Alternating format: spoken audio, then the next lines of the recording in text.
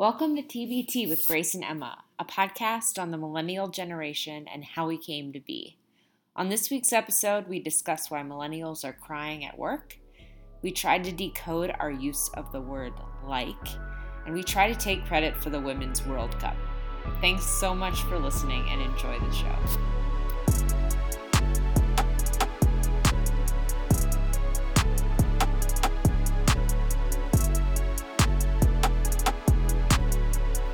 All right. Are we back? I think we might be back. Get out of here with that. Hey, Grace. Emma. Hi. It's been a while. It's been such a long time. For those of you who follow my Instagram, I will be posting a picture of this closet, aka our studio. It has been transformed. I guess maybe it's more like it's been neglected in the time. I don't know. I see like 4 new suitcases, a few new pillows. It feels more intimate, shall we say, but also I think the ceilings feel higher because the lofted suitcases add perspective and demonstrate just how high these ceilings are. They like dwarf little Gracie in the corner. It's like the Narnia closet, never ending. Yeah, no, there's an entire city behind this ladder that's on the back of the closet. Talk about a TBT, am I right? Remember that movie with the Turkish delights? I mean, do you mean the book series? No, I mean the movie. Gotcha. I don't think I ever saw the movies. Oh. But I read every one of the books. Did you? Yeah. So Grace, me and Tumnus go way back. Yes. Okay. Sorry. Okay. Hi. Where have we been? We've been working so hard. Super hard. We are millennials and we work hard. Emma moved. Oh, maybe you had already moved. Yeah, girl, I moved in March. Okay, yeah, cool. So Emma's still in that same apartment that you all are very familiar with. Yep, still paying a good chunk of rent. What else has changed? Well, we traveled a lot. We did. Oh, a lot was for work. So, okay, so to be clear, we sort of like unexpectedly realized after our last episode that we had between the two of us just so many personal and work-related trips that like literally we were not in the same place for a weekend for like a consecutive 6 or 8 weeks. Yes. And it was like when we were in the Bay Area, we were like in between trips, and it just felt like doing the pod felt really tough logistically. Yep. So we took an unanticipated break. A little hiatus. Thank you so much for your patience. Yeah. And for being respectful of our summer break. Yeah. Shall we say? Yes. Could we say that this is season 2? Oh my gosh. Wow, season 2. Season 2 of TBT. In a new studio. A newly revitalized studio. Yep.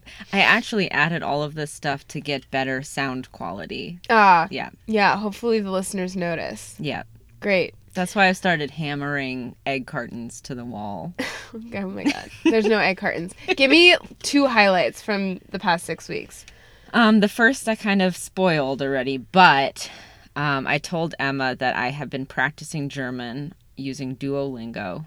So I feel like that has been a big highlight for me. Is it inappropriate if I ask you to say something in German? Nein. Oh, come on. Do more than that. Meine Name ist Grace. Ich komme aus New York. Nice! Bis später. Bis später. That means see you later. I like that. I'm going to start using Hello. that. It's not funny. It's a real... Okay, so you started learning German. What else? Yeah. Give me one more. And then the other highlight is that since we saw each other last, I got status on Alaska Airlines. Get the fuck out of here. And I actually got upgraded to first class on a flight. Cross-country flight. Yeah. Yeah, and I sat next to one of the guys that invented the grocery store scanner.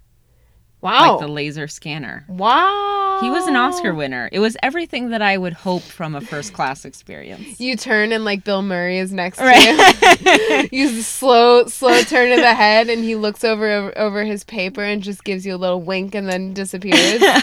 I wish it was just like, tech people traveling across the country from Yeah, that makes sense. How about you? 2 highlights. Good question. The first highlight I would say is I am not prepared for this question. You asked it. I know. I'm really good at asking people questions like icebreakers and then not coming up with my own. I will also say, as an introvert, I love to prepare, and I just want to pat myself on the back for having a really quick and good response. You're so right. I got to go to the beach. That was actually a big highlight. Which beach? Oh, which beach you asked? I went to a small beach in Long Island. Strong Island? In Strong Island. Nice. Yeah. How's she doing? Oh, she looks great.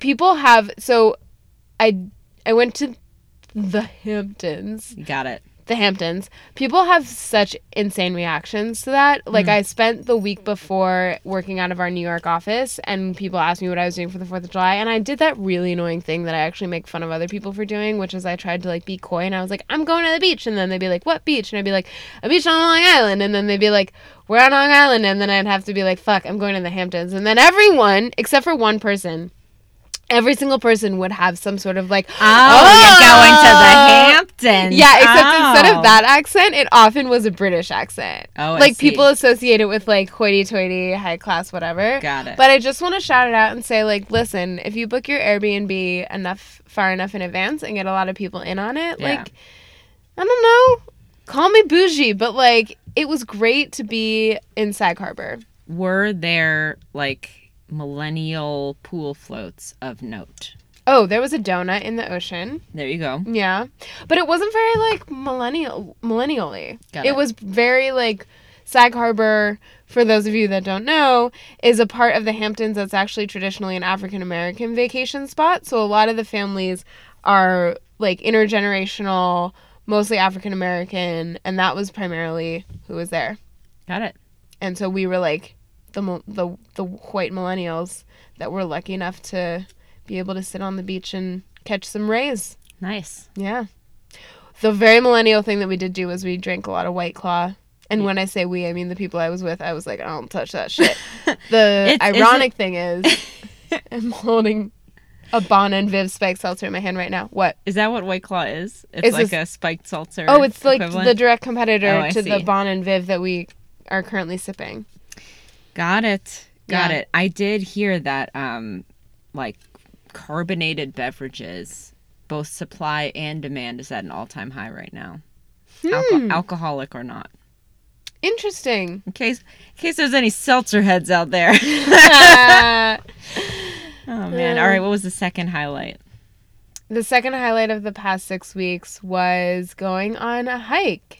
There was this one day when I went on a hike in Marin, and then I went to Hog Island oysters. Oh my gosh, I have been talking Tony's ear off about Hog Island oysters. That place is so good. Have you been? Yes. And has he been? No. Okay, we gotta go. I know. Let's do it. Emma, Tony's folks are going up tomorrow. Oh, they are? But apparently they don't like oysters. They're like going up the coast. Oh. But I was like, you should go to Hog Island. Their oysters are so good. Raw oysters, cooked oysters, all of it. Yeah. Delicious. Also bougie. Also millennial. Yeah. We should, after the pod, we should just make a resi. Great. Done. I'm on board. Great. If you will drive. Definitely. Presumably. Definitely. Okay. Great. Done. All right. I guess the podcast's over, and we've got stuff to do.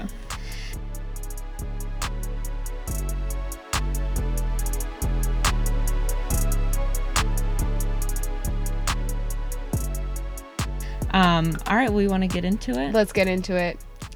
So since we saw each other last, millennial stuff has come and gone. Yeah. The email inbox got full of some Google alerts, and so I just wanted to do a rapid fire quiz to catch you, Emma, up, as well as our audience, on all of the quick millennial news that we've missed over these last few weeks. Awesome. During a hiatus. Hiatus. You ready? Yep.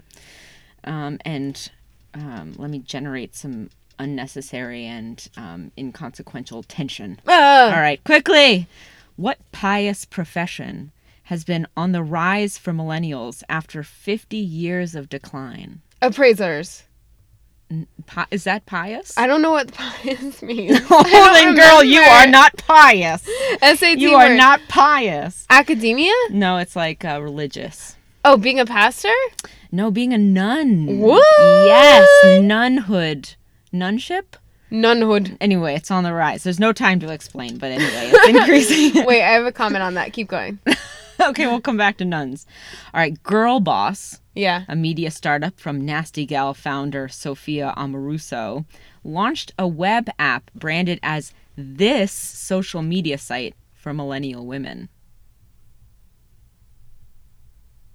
LinkedIn. Yes! Oh, God. Ding! According to a Rhode Island publication, millennials are apparently getting really into beverages without this in it. Corn syrup. No. Oh, that's a good guess. Lemon. No. Coloring. Close. Alcohol. What? Apparently, I disagree. apparently millennials are into beverages that don't have alcohol in it. Okay, Fascinating. this is like typical like local small town newspaper being like, we just need to generate clickbait. Americans between the age of 18 to 35 have an average net worth of how much money? 1835, an average net worth of $1 trillion. No, sorry, like individuals have an average net worth. That would be $1 trillion. amazing. 50 grand. $8,000. Shut the fuck up. Millennial. We're worthless. I know. Literally. I mean, there's 18-year-olds in there, but still. Millennial dads have been found to lack skills in this.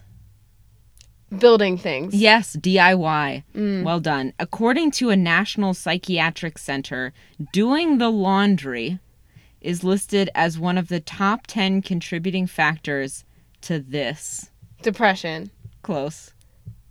Anxiety. It's usually branded as millennial blank. Burnout. Yes. Oh my God. Wait, I was so doing much the just saying. laundry.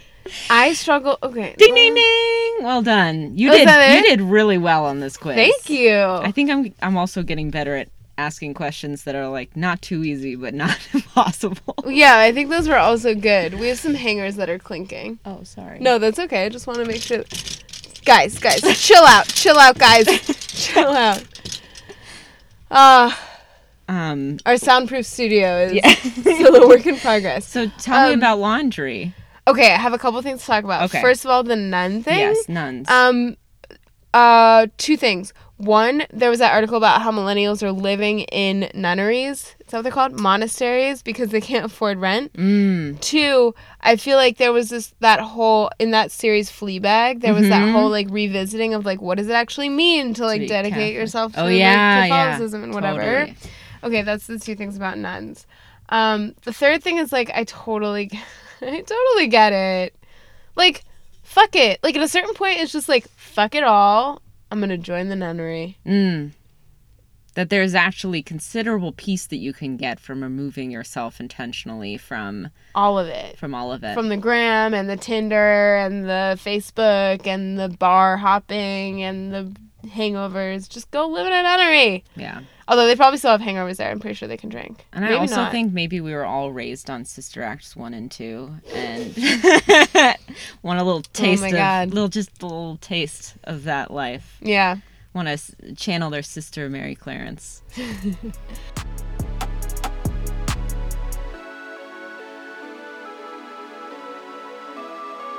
Anyway, that's all that millennials have been up to this summer. That's great. You know what? You know what article I thought about? What? This Fast Company article that I read. Tell me. People are crying at work a lot. What did they say? Well, so the Fast Company article was basically like, a lot of people are crying at work. Yeah. And here are the stats. 83% of workers say they experience stress on a regular basis. 16% report extreme stress. Damn. The highest levels of extreme stress are Gen Z, low-income earners, and those from densely populated areas. So Gen Z is getting in on it. 50% miss at least one day of work because of stress at the office. That's Gen Z and millennials mostly missing. And 48% of people have cried at work. 36% of men acknowledge that they cried at work. So here's my point. My point is we need to, like, take care of our people at work. And I think that, like, all this, like, pandering to millennials is actually just, again, aligned with this idea that, like, for a very long time we treated people as if, like, they were supposed to be these, like, robotic machine type workers. But when we do that and we, like, remove the humanity, we actually just induce a lot of stress, and people end up, like, having really serious emotional breakdowns. Right. And if I could reframe it, what an advantage that companies have individuals on their team. Like, there is statistics that are, like, sort of research that's been done that demonstrates that millennials care a lot more about this sort of social impact of their employers and wanting to know that the place that they work for is doing good in the world. And I think as a result, people both include work as a big part of their identity, not just because they spend a lot of their time there and, like, a lot of their mental energy outside of work thinking about work as well. 72%, I think, of folks on that burnout survey, that was the number one thing. But I think that the cause of that is that folks feel a tremendous amount of investment in the work that they're doing, which is a really powerful tool for employers. Employers need to leverage the deep commitment that folks are demonstrating. That's, to me, what the crying signals, not just sort of the economic stress, but also the immense amount of responsibility that people bring to their work. Totally. Have you cried at work? Yeah. I can only think of one time at this most recent job, but in my last job, I cried a lot. Yeah. I cried a lot. Yeah. Yeah. Me too. I cried a lot when I was teaching, and your last job was working directly with students. Yeah, totally. There's something about, like, working with other people, particularly people who, like, are not necessarily privileged in the system, so everything feels really high stakes. Yes. Because it is. Yep. And when you're part of that, you know that even the smallest of errors can really disadvantage someone. Yeah. And that's a lot of pressure. And then, like, in my current job, I think I definitely cried about work in my job, at my outside of work, but only a few times. Oh, outside of work? No, I've definitely cried outside of work. But I totally agree. I think it'd be interesting to see for folks who work in direct service what the percentage difference is, as well as it makes a ton of sense that folks who are like from disadvantaged socioeconomic backgrounds are experiencing higher rates of stress and crying because the stakes are higher for your professional life. And so if your security is tied up in your employment at that particular job, then of course the stress is just through the roof in ways that folks just can't understand, like don't experience in other roles. Damn, dude. So I think what we've decided is that this is certainly a problem. We need more support groups. We need more support, and that it's an important signal to employers to be who have a vested interest in tapping into that kind of responsibility. Yeah. And to just take care of your people. Yeah. And, like, avoid the trope or the ideology that, like, people are machines or emotion is separate from work and efficiency and success is dependent on compartmentalizing your emotion because otherwise you just have a breaking point. Totally. Yeah. And that, like, asking for those things is not entitlement so much as the opportunity to maximize someone's talent on a team. Yeah.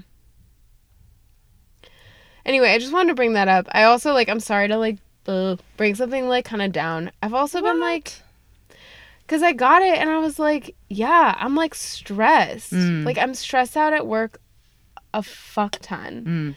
And part of it is that I work in a work culture that is stressful. Like, it's very go, go, go. We're a startup. We're not yet, like, in a place where people can, like, sit comfortably. Things feel very, like, very imminent. Right. But also it's like why does it have to be this so emotionally draining and exhausting?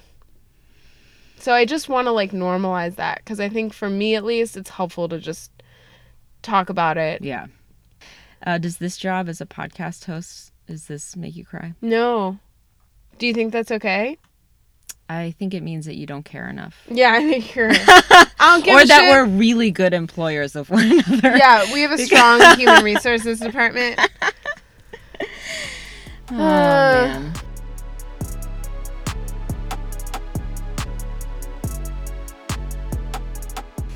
All right. Can we talk about the word like? Oh my god, it's my favorite word. Sorry, everyone. So, this comes from some feedback that my number one listener brought to my attention, which is that Corey, my mother, was concerned that we are using the word like too much.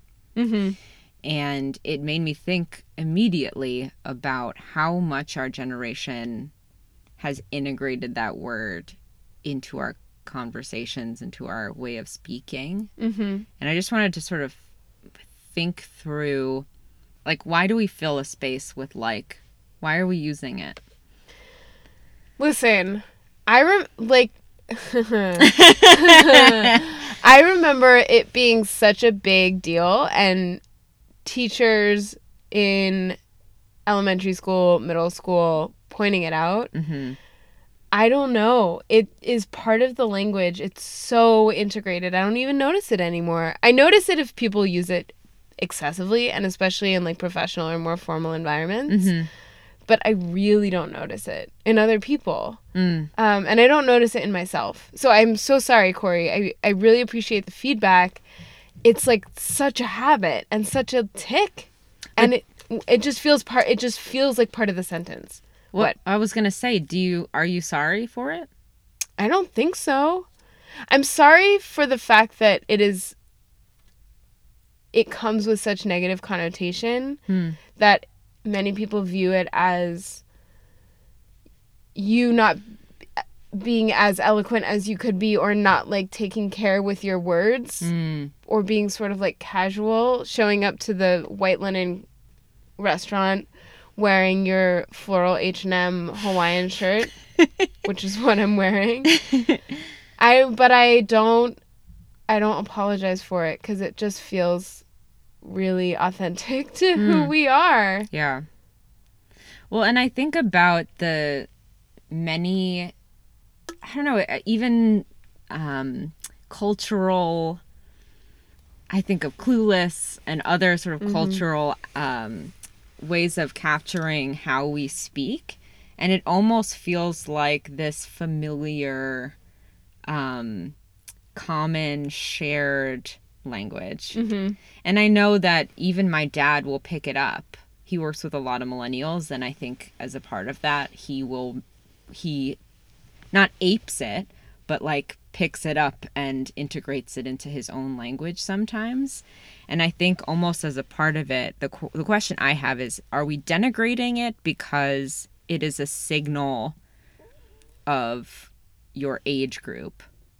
Because I think it is reflective more of a millennial age group and potentially younger. Or is there a real issue with the space that we try to fill because we are reliant on and like to communicate our perspective? Like, is it a crutch, or is it a common, cute little unifier? Yeah. Or is it both? They're not mutually I don't exclusive. even know that I use it when I'm thinking of, when I'm struggling to think of words. It's just, I truly think there's things that I say where it's just part of the sentence. Mm-hmm. It's just part of what I say. Mm-hmm. And I also think part of it too is that for me, I use it a lot because I'm also not someone who always communicates in very direct mannerisms. I use a lot of like softening language. Like, for example, things like, I'm wondering if, or what do you think about this? Or, like I have a tendency to add a lot of words to my sentences as opposed to being very concise and direct. Mm-hmm. And that is how I speak, and that is how I communicate. Mm-hmm. in a written language. Mm-hmm. And I think like is part of that. Mm-hmm. It helps me soften my language and makes me feel Interesting. comfortable with the way I'm communicating. Yeah. So almost it is a mechanism through which you're able to be direct in a way that doesn't have to feel aggressive or doesn't have to feel overly sharp. Yeah. And I think it's a connector. Like when I'm speaking with people who I'm like if I'm speaking with people who I'm building a relationship with and I'm trying not to I'm trying to relate, I will use the word like. I will also like swear intermittently because I find it to be comfortable and I also find it to be like an indication that I don't take myself too seriously is how I'm like trying to kind of convey myself. I think the swearing thing is such an interesting analogy, or like analogous language, right? Because it doesn't necessarily communicate any additional detail, but it is a way of communicating with people that feels that by using it communicates a level of casualness and connectivity. Yeah, I agree. I think that's so interesting because I also think so much before I speak. And I will say, you know, at times I use like a lot. But I spend all of this time crafting language in my head before it comes out of my mouth. And I also really appreciate qualifiers, curse words, things like that, that try to cover up how much I have thoroughly considered what comes out of my mouth. Because Because I think that comes out as more robotic and less accessible. less authentic, perhaps. Less authentic. And we know how much we value authenticity. Right. Right. And you build space when you use that language yourself. You build space for them to bring whatever language they want to the table as well. Whoever Yeah. you're talking to. You sort of like to democratize language in a way. Yeah. That's another thing, is I think part of it is like no matter your education, no matter where you're from, no matter your background, like is pretty universal in our generation. So yeah, I think it's also a unifier to go back to your original question. I learned an interesting statistic that said that people trust leaders who swear more than people who don't. And I think there's obviously a fine line in that. And I think also when we see how the problematization, is that word? Problematization. Problematization. Thank you. Of like this idea. Oh, sorry guys. My Bonnie Viv just got excited. Of that language has led to things like our president saying things that are like quite inappropriate, but people are like, it's authentic, it's like from the heart, whatever. But I do like that people trust leaders who swear, because I agree that I think like the authenticity that comes with the ability to use non-substantive words in order to capture an emotional effect is, I think, really important, because I think it goes beyond this idea that like your vocabulary or the way you portray yourself is based on like the extensiveness of your vocabulary. And it's like at the end of the day, sometimes you just need to say shit because like we all kind of know what you mean by that. It's not actually the literal meaning, but it's the emotional meaning behind it. And that's like getting to the human connectivity that comes with communication. Do you feel as though curse words add a forcefulness and like adds a softness? I'm just thinking like, oh, we want our leaders to curse, and to me that's like a force, right? Of like fuck, right? Of, you know. And if we use like, it almost has the opposite effect of softening and qualifying and, smoothing out the edges of your sentence. Yeah, I think that's part of it. But I also think part of it is like people interpret those things in different ways. My mom has a huge aversion when I curse. And I'm like, Mom, it's not a big deal. And she's very like, speaking of someone taught by the nuns, She's like, that is bad. 3 Oh my raps on the God. knuckles for you. Watch your mouth. Now out I'm with starting soap. to think that monasteries are going to be a lot more like Sister Act. There's a lot of people, a lot of cursing nuns out there.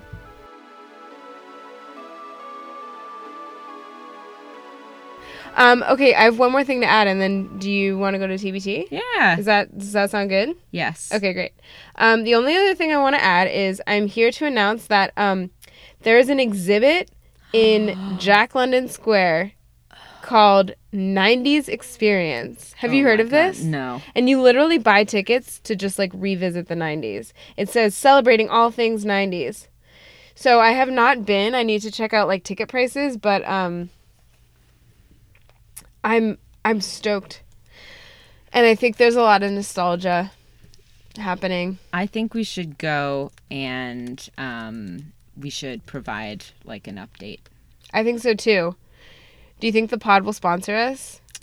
I'll talk to the CEOs and see if they would maybe chip in. Do you think Bon and Viv will sponsor it? I love that you went right for the French. Bon et Viv. Well, I gotta counter your German with something. I can't be like the dumbass American over here while you're like becoming more and more multicultural. Alemania. Oh, man. Do you know that's how you say German in Spanish? Alemania. Yeah. Except I think that was an Italian accent. Alemania. I wonder how they say Spanish in German. Spanish. God, that sounds like Sean Connery. Spanish. Okay. I do have one millennial in politics update. Oh, yes. This is old, so forgive me. This was something I pulled out right at the end of season 1. Old news. But Michael Tubbs, who's the mayor of Stockton, who Emma and I have met. We love Michael Tubbs. We've had the pleasure of meeting him. He's 28, and the youngest mayor ever elected to Stockton mayorship. The youngest mayor ever elected to a city over 200,000 people, I think. That's incredible. Anyway, what a man. What a guy. He is pushing and succeeding in providing some of the citizens of Stockton universal basic income. Ayo. Come on. That's what happens when you put millennials in office. I know, we all get richer. Yeah.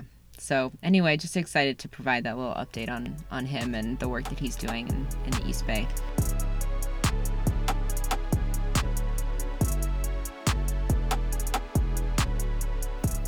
All right, TBT. TBT. I have a list now, so I'm very prepared today. Oh, yay. So I will go first. Okay. Mine is I want a TBT. I want to throw back to when we used to bedazzle our belly buttons. Oh. Like I was looking through some old, late 90s, early 2000s fashion, and it's the kind where like we obviously, people put tattoos around their belly buttons. But there was also a time where you wear a crop top and then you sort of bedazzle a design around your belly button. Wow. Yeah. Interesting. Does that not ring a bell? I think I am familiar with it, but it sort of just reminds me of like stick-on earrings, but for your belly button. Yes, exactly. Right? That's fun. Yeah. What were some of your designs? I mean, I didn't do it. There's no way I would have ever left the house in a crop top. Corey would not have gotten down with that. But ooh, if Corey could see you now. Just walking out. Just no shirt on, actually. Like kind of like a sun. Or just sort of like a flower design around it. Yeah. Fun. Yeah. Anyway, I want to throw back to that. What's yours? Mine is to the concept of the Manic Pixie Dream Girl. Yep. Which like took us by storm. Mm-hmm. Mostly, I think, because of the movie Garden State that came out in like 2004 or so. What a concept it was. Mostly applied to white women. Yep. Usually women who were like on the thinner side and whatever. But it was this concept that like there was this girl out there who was gonna like be spontaneous and kind of like take you by surprise, and she was going to be quirky, and she was going to be funny and do weird things in public, and she wouldn't be embarrassed about it. And then you, of course, as the straight male protagonist, would get caught up in her whirlwind and fall in love with her. Right. And then one of two things would happen. She would either like leave you and you would be like, oh, where did you go? Or you would break up and you would be like, now it's time for me to grow up. Sorry. No, that's so real. That's so true. And actress Zooey Deschanel is, of course, like the epitome of the manic pixie dream girl.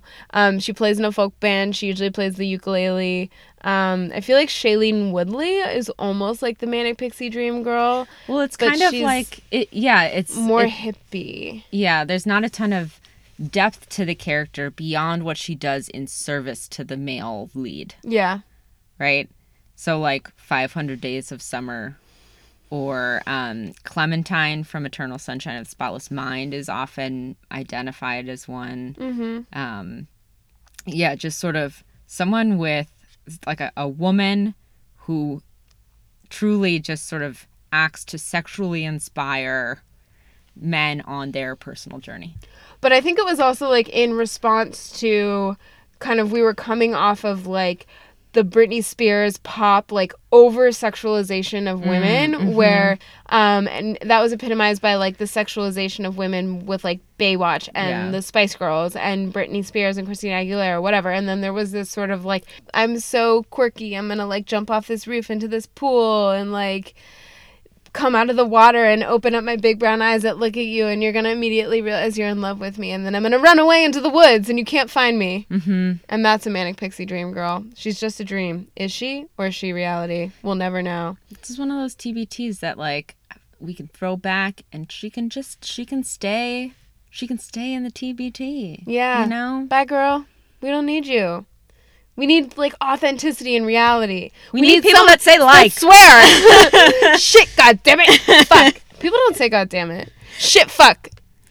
Sorry for swear. I don't know why my mom is going to be, like, oh, really Corey, all I up can in hear Sorry. the tapping of Corey's keyboard keys as she writes me a strongly worded note. Oh, man. Okay, just one more thing before we sign off. Yes. Let's hear it for the millennial women that won the Women's World Cup. Hey, come on. Wow. All of them millennials. Yep. All of them. Everyone. Every single gosh darn woman who won the Women's World Cup was a millennial. Even Megan, who was an older millennial. But not really. She's like mid-range. She's 33. 34? She's definitely a millennial. Yeah. Yeah. So thanks, millennials. Thanks, team, for bringing us victory. We're proud of you. Again. Proud to be a part of the same cohort. Yeah. All those 4th grade soccer games on Saturday mornings. Oh, yeah. I like to think that, like, we all kind of, like... contributed.